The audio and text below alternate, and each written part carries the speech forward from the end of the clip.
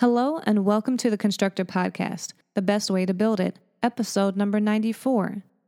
I'm your host, Brittany Campbell-Turner, and this podcast is dedicated to helping property owners have certainty in their decisions about their construction projects. We talk about fostering trusting relationships, help you to understand how to lower risk, be under budget and on schedule, and most importantly, exceed your end users' desires. Last week, we had the Voice of Blockchain Recap Part 2. I was able to hear from two past guests, one of which is Lexi Prodromos. She's the executive director at the Chicago Blockchain Center, and she moderated a panel called Interfacing of Technology and Local Government. She had on her panel Sunil Thomas, Christopher Cutter, and Lisa Nestor. That panel had a great discussion about how blockchain is able to support different government-led market initiatives based upon the needs of the citizens. The other guest that we heard from in the last episode was Paul Doherty, CEO of the Digit Group. He participated in a panel with Lotta Moberg. She is the author of The Political Economy of Special Economic Zones, and they spoke about blockchain opportunities in special economic zones. If you haven't listened to that episode yet, you really need to check it out because it's super interesting. Check it out at constructor.com/EP93. In this episode, you'll be hearing from three people. They're very distinct voices that are affecting the world in their very own way, but each in a very powerful way. The person I'm going to start first with is Sharon Burns, and she is at the Voice of Blockchain project, and she's very excited about the new product that she's launching at this particular conference. So I'm going to let her share with you here.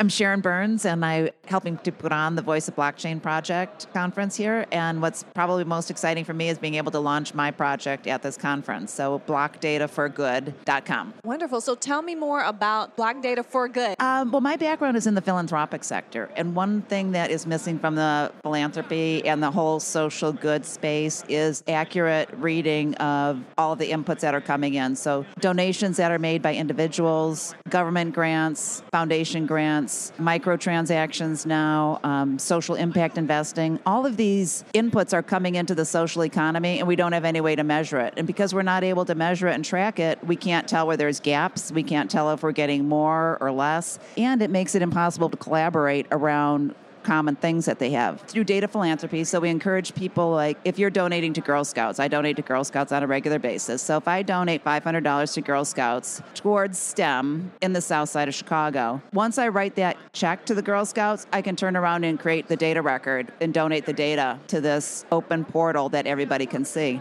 So that the next person that comes up and says, I want to donate to somebody that does Girl STEM in Chicago, they can easily find it. Right way, there isn't any way to find any nonprofit other than doing independent Google searches across every single thing, whereas this database would actually create a platform that allows every single nonprofit to have a standard page. So it becomes kind of like the Facebook of nonprofits, the LinkedIn of nonprofits, and then people can actually make donations directly through the portal. Wow, that's really exciting. It is really exciting because what happens right now is that if you're trying to find a nonprofit, the only way you can select them is by the data they have on their website, what they're telling you they do, when really what they're doing is in those funding records. You know, you're funding for STEM, you're funding for research on AIDS, you're funding for social impact, you're funding for jobs. That's the real actionable data. And it's interesting because when we were actually talking earlier, you mentioned that, yes, you have to report this information to the IRS. Right? But if whatever they put on their website, for instance, it could be out of date. Exactly. You don't know if it's accurate, or you hope that they're not falsifying it. But it's possible that they may be, even unknowingly, right? So what this does is it seems to streamline that process so that you can trust the data itself, so you can understand exactly what those donations are. Okay, wonderful.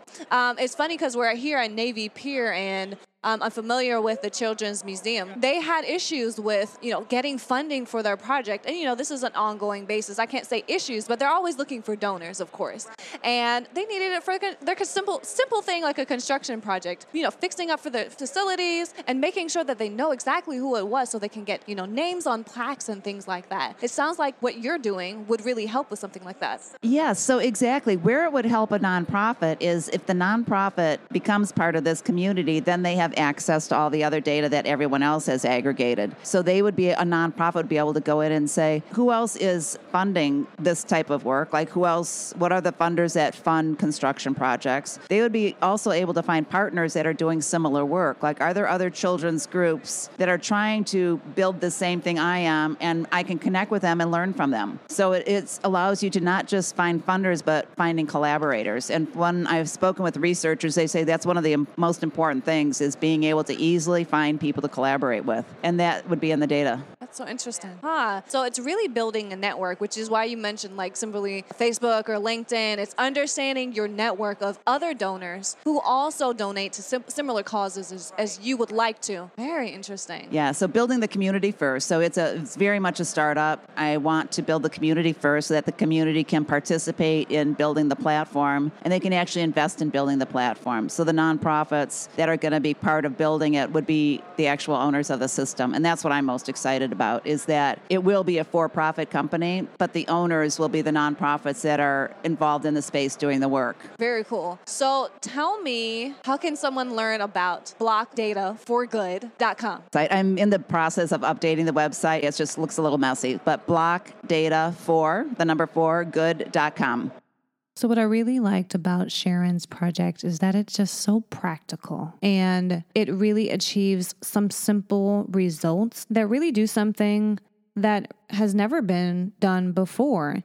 And it provides accuracy of data in order to connect people that are circling around a particular cause. Now, the person that you'll be hearing from next is Lindsay Nguyen. She actually just finished sharing the stage with Sharon Burns prior to this conversation, so you'll get to hear her perspective of how that panel discussion went. Not only that, but we talk about the project that she's working on and the women of color in blockchain. I asked her to introduce herself here.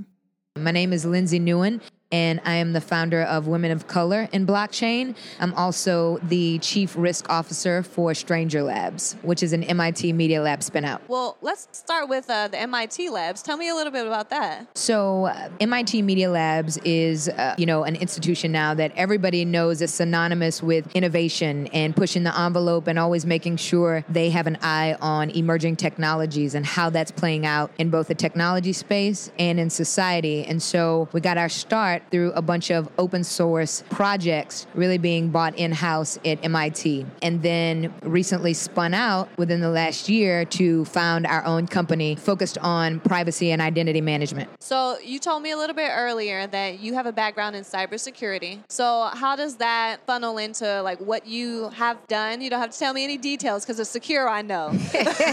Just tell us how that connects. Absolutely. So I think that having a background in cybersecurity shapes my perspective on how I look at any emerging technologies, be it machine learning, be it AI, cloud, and blockchain is just an extension of that. So when I started seeing this more and more as requests come in from our clients looking to do feasibility studies or security assessments, impact assessments on what this meant for their environments and their specific use cases, it was a natural fit that I could speak to both the use cases and the risk and security implications that they would need to be thinking about. That's really helpful to kind of bridge that gap. Okay, so what do you think as far as the innovative trends right now? What are the most viable and what are the most risky? I think that the most risky to me are people putting PII, which is data that is extremely sensitive on the blockchain, right? When you're approaching a project as a user or as a creator of the project, making sure that things around, your name, your address, very, very sensitive medical information are all protected and preserved in a way that is going to make you comfortable as a user, but also makes you very aware of the information that you're putting out there, and if and when that system or database is exploited, that you understand what's going to be in the universe, right, about you. So it's a matter of that permissioning, right? Yeah. When it comes down to it. It's permissioning. It's about educating yourself as a user, knowing what information you're putting out. It's about making sure that you understand responsible operating practices online, even more so on the blockchain because of the immutability that exists in these systems. We're not going to touch on like authentication or anything like that. You sure? No. We don't have to. We don't have I'm just to. saying. Oh, goodness. I know that's riveting subject matter for most of you, but... I'm sure. I'm sure. So let's transition a little bit. Okay. Women of color in blockchain. Yes. Can you share with us about how that got started and what it is today? Absolutely. So I was attending Consensus a few months back, and I'm sure many of you have read the statistics, over 8,000 people, right? And you look out into that sea of people, and the black and brown faces were few and far in between. And even looking at an eye on programming, where you had one or two sort of events that most people said was a pretty sad attempt at, right, living those principles of diversity and inclusion, and then thinking about how we can improve and get better in that, right? So we did a spot with Women on the Block that eventually aired on MSNBC. Looking back on that, it was extremely interesting because 5 of the women in the group were in that spot, realizing that we do exist. We have ideas that are just as innovative and groundbreaking as our counterparts who are in the majority, but needing to fill that gap in organizing and making sure that we could be just as intentional and effective in how we entered this space and how we attacked some of the projects and goals that we have as a community. So that's how you got started at Consensus, and that's been the goal. So where are we now? We have a really active group on Telegram. Literally, it just kind of blew up. Within those few short months, there are over 80 active women spread across Ghana to Georgia to London to Puerto Rico. And so that interesting and unique flavor that the group is taking on is just something that's extremely exciting to me. So what do you intend to achieve? Like, what are the next steps here? So the next steps for me, making sure that education is readily available and resources are aggregated in a way that's very easy for people to grab onto, whether they're a new developer coming into the blockchain space and what some of those, smart contract languages and things like that might mean for them as they navigate their career. Also connecting founders with other people of color or women who could further their projects, right? And also building that community and fostering that community where we can talk openly and in a safe environment about, what we need, what we want to see put out there in the world, and really unpack some of these concepts that are going to uniquely affect communities of color.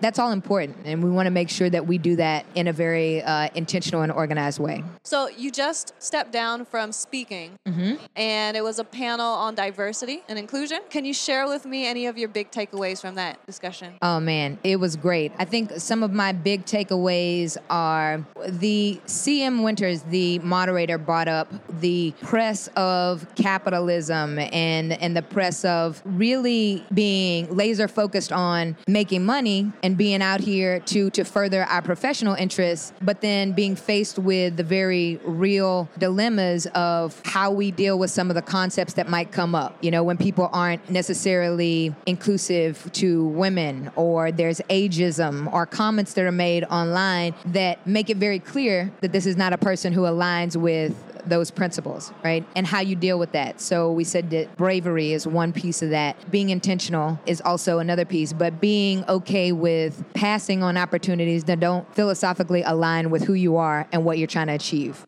So you have to be very connected with your own core values and understand them very well. Absolutely. And then Sharon also said, building a big tent, making sure that the people who you bring along with you, people that you include as advisors, people that you include as engineers on your project, also live and breathe those same principles. And then I, didn't get to hit on this point specifically, but when we start talking about diversity and inclusion, being more action oriented. Yes. And making sure that we're not just paying this lip service. So I would challenge people to go beyond D&I. So, what does that look like? Like, what does actionable look like? So actionable for me is like when you get called to be a speaker, if you're a male, right? Say you want to include an inclusion rider in your contract. say, I'm not going to participate on a panel where it's all men. Or saying that, when you go into a meeting within your company and you recognize that there are no women in the room that have been invited as stakeholders for these important initiatives, be bold enough to stop that meeting and say, we have a very big gap here that we need to address before we can move on. Yep. Right? So there are tactical ways that you can do that. In my meetings that I run, like to appoint a devil's advocate also to check my own bias. Yes. And making sure that, whenever we're unpacking some of these subjects and thinking through our strategies, that somebody is appointed. Literally, your whole job in the meeting is to poke holes in my theory and poke holes in the argument about how we go about it to make sure we come up with the most sound solutions. I love those tools and approaches. Is there anything else you'd like to share? Yeah, I would challenge people, right, to do away with, paper-based programs just for the sake of checking a box of corporate social responsibility and get to authentic programs and initiatives that make sense in your own organization, right? And if you don't know how to do that, partnering with people who do, right? So go beyond D&I and get to DIA, diversity, inclusion, and accountability. Yes, I love that. Actually, I have a client who I do construction projects, and I have a client, she happens to be a Black woman, and she mentioned, as I'm supporting her developing RFPs,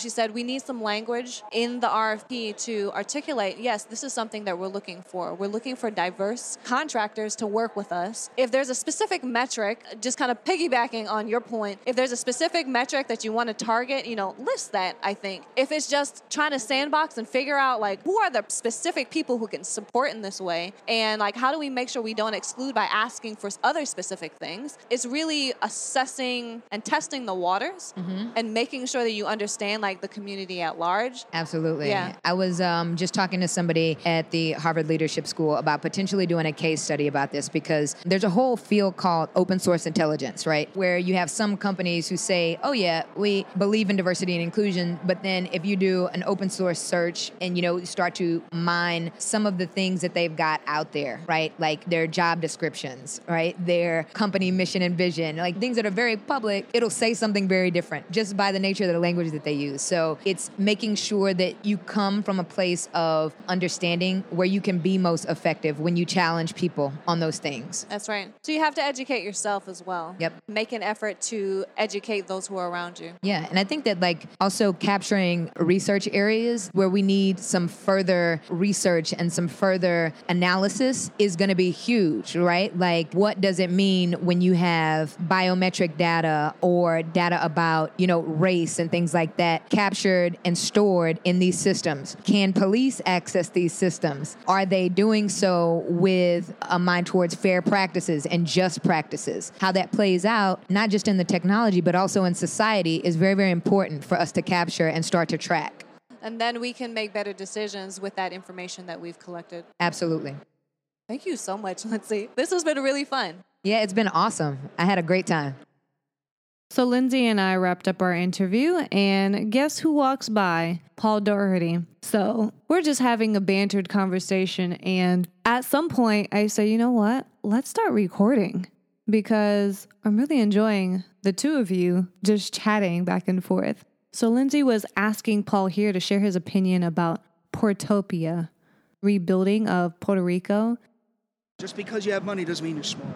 It's not about buying land. It's not about cryptocurrency. Cryptocurrency is a immature technology that very immature people think that they have a handle upon. Rethink what you're doing, especially when it comes to the transference, because the cryptocurrency, especially the way that it drills down, Puerto Rico doesn't have enough electricity to keep and sustain their own lifestyle right now. When you start to put that type of thing into it, what are you going to build, create that type of power? Think it through. It's like on the surface, trying to build a city sounds really good, but the people of Puerto Rico, there's a reason why people all don't live in San Juan. They like a lifestyle that's more rural. They like that type of thing. They don't want your utopia. Because first of all, you pushing your own ideas on top of that's bad. You should have went in there and done research about what the people wanted. I think that's why there's so much conflict between the local population and these newly minted, millionaires trying to build Portopia, is because they haven't taken the time to understand the culture, right? They're just going in and enforcing what they want, which is basically a new age of digital colonialism. So some small tidbits that people don't know about me. My dad lived in Puerto Rico for enough years to become fluent in Spanish. He was actually in high school, and I think he started college there. He did a lot of translating.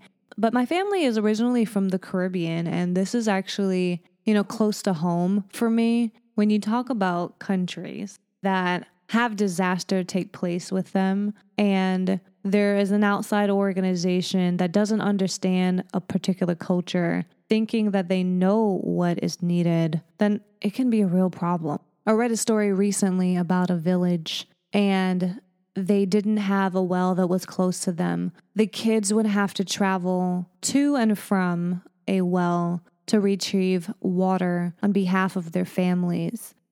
So there came in an organization that wanted to help this village and build a well that was closer to them. They did that, and it actually turned out to be a real problem. The parents were unhappy because the kids were playing in the village all the time. They had nowhere to go and provide for the parents a little alone time.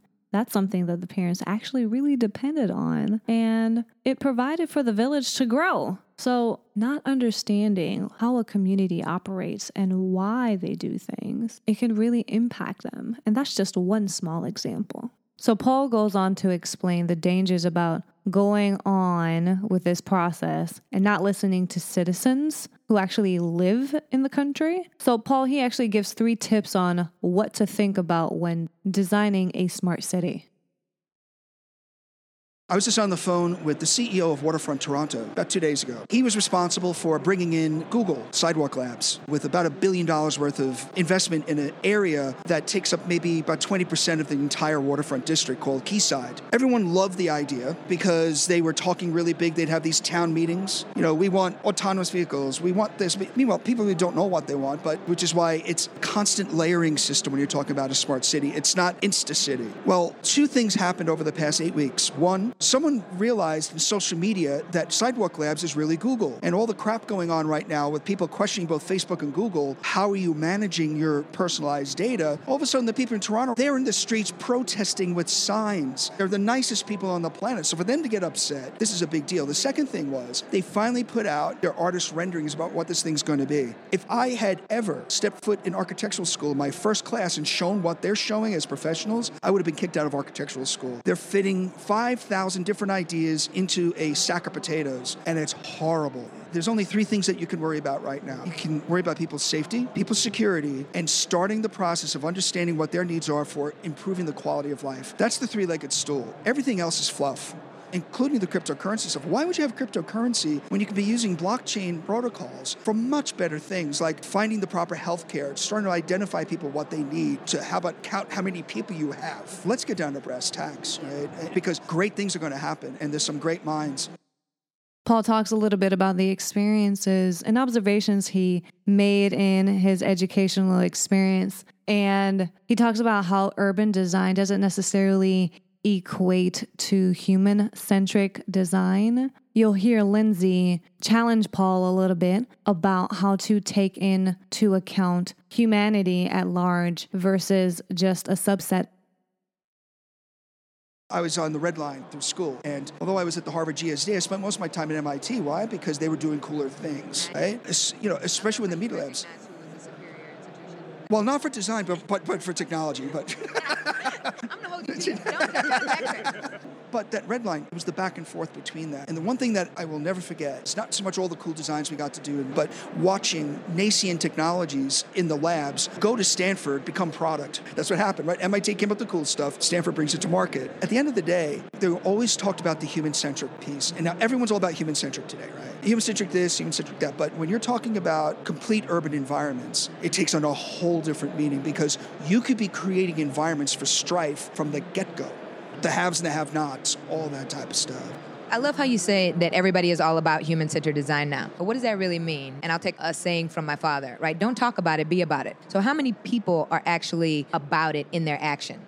actually getting together diverse study groups to see how it affects their communities, to see, what they want as far as usability, to see how they see extending the technology in ways that you might not have even thought about. So, when you talk about human-centered design, really understanding the tactical approach to engineering for a bunch of different users, it is absolutely imperative. And when you don't have these people represented in your engineering teams, how do you expect to be able to pull their perspectives in when you're talking about usability studies? We got to think about these things, We have a feasibility study that was just completed for China, and it was very typical. Deloitte did their job, demographics, because we're putting up this virtual reality industrial park that have a theme park associated with it. It sounds very benign, right? I pushed them further, and we started to do real demographics of people, socioeconomic, because one of the things that we saw is that when you're starting to talk about what happens in a place that they can force things to happen and then spin the news, fake news, to make sure that it seems like something else.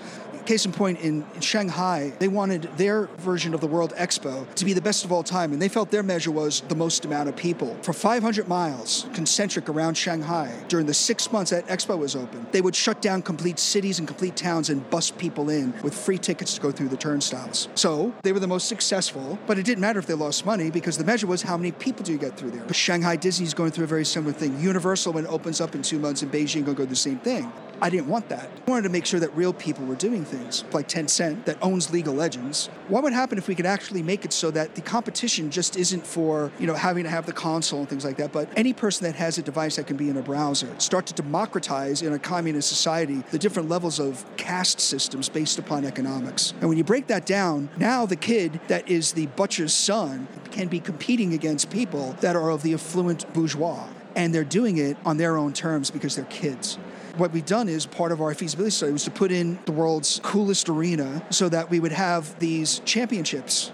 Last year in LA, League of Champions at the Staples Center brought in a little over 20,000 people a night for 4 nights in a row to watch gamers play League of Legends. And it streamed out to over 84 million people live. It's an entire subculture I know nothing about until my son showed me Roblox, Fortnite, and I knew about Minecraft. I'm like, we're all over this. So it's trying to find what that commonality, what's the taxonomy that breaks it out from being typical feasibility study and typical stuff that people want to see, blah, blah, blah, blah, and get down to the heart of it, because I'm building things greenfield and it's dirt. People want to feel like they own it. What's the soul? What's the mythology that we can create around that, but not make a pop-up city like we did in Australia and the US that resulted in a car-centric society? One thing also is right now on the block stage, 2 in a row about Chinese cryptocurrency. My biggest fear, because they have all the money, China's looking to reposition itself because of all the trade powers of being a technology independent and a technology leader in something around the world instead of having to just China-size it. And what do we say about cryptocurrency and its use of energy? Yeah, that's a national issue right now for everyone.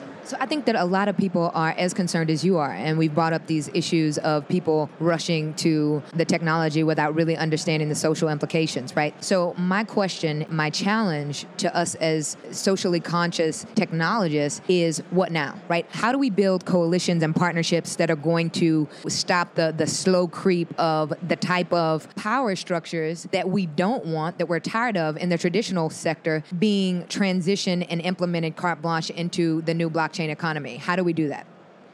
Follow the money. Right now, there's funds being put together that I know of, because I'm working with 2 of them, that are blossoming out of what's going on in Jackson Hole this week. The central banks and the sovereign wealth funds. There's a changing of the guard going on. We're seeing it inside of the design and construction real estate industry, where the different associations are fundamentally changing their executive directors, their leadership, because, well, it's time. It's like, finally, the old pasty white guys get the hell out of the way, right? And truthfully, like CSI, its average age is like 70, and it's like, diverse? Yeah, right. No, you're spec writers, which was great back in the day, but you as an organization failed to recognize that you needed not just age transition of generation, but diversity across all things, such as, why are you just thinking about buildings, maybe a little infrastructure, when we should have had at the table the car manufacturers, people from the energy sector, the water sector, because you don't build a building in the middle of outer space. It's connected. So when we're talking about socially conscious, we have to start looking at biology,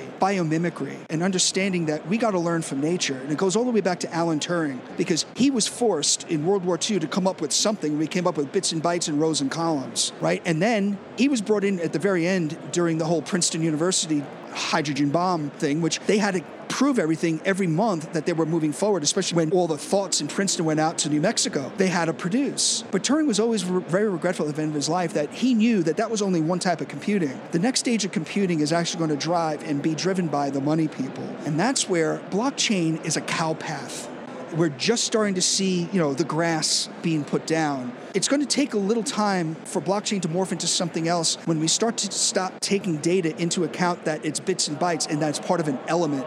It's like water being ice, liquid, or steam. When we start taking a look at data like that, suddenly now we're going to be giving power, and the money people are going to come thriving into it so that that cow path becomes a superhighway. That's the hope. Data by itself and the telecommunications powers that'll be behind that, speed won't be an issue. Our issue is going to be how do you control it? And that's my question to you guys, is you guys are building out these wonderful thoughts and think tanks. I think private sector, public sector, and the thoughtfulness of academia has to come together in order to solve this problem, because each one of us can't do it ourselves. Absolutely.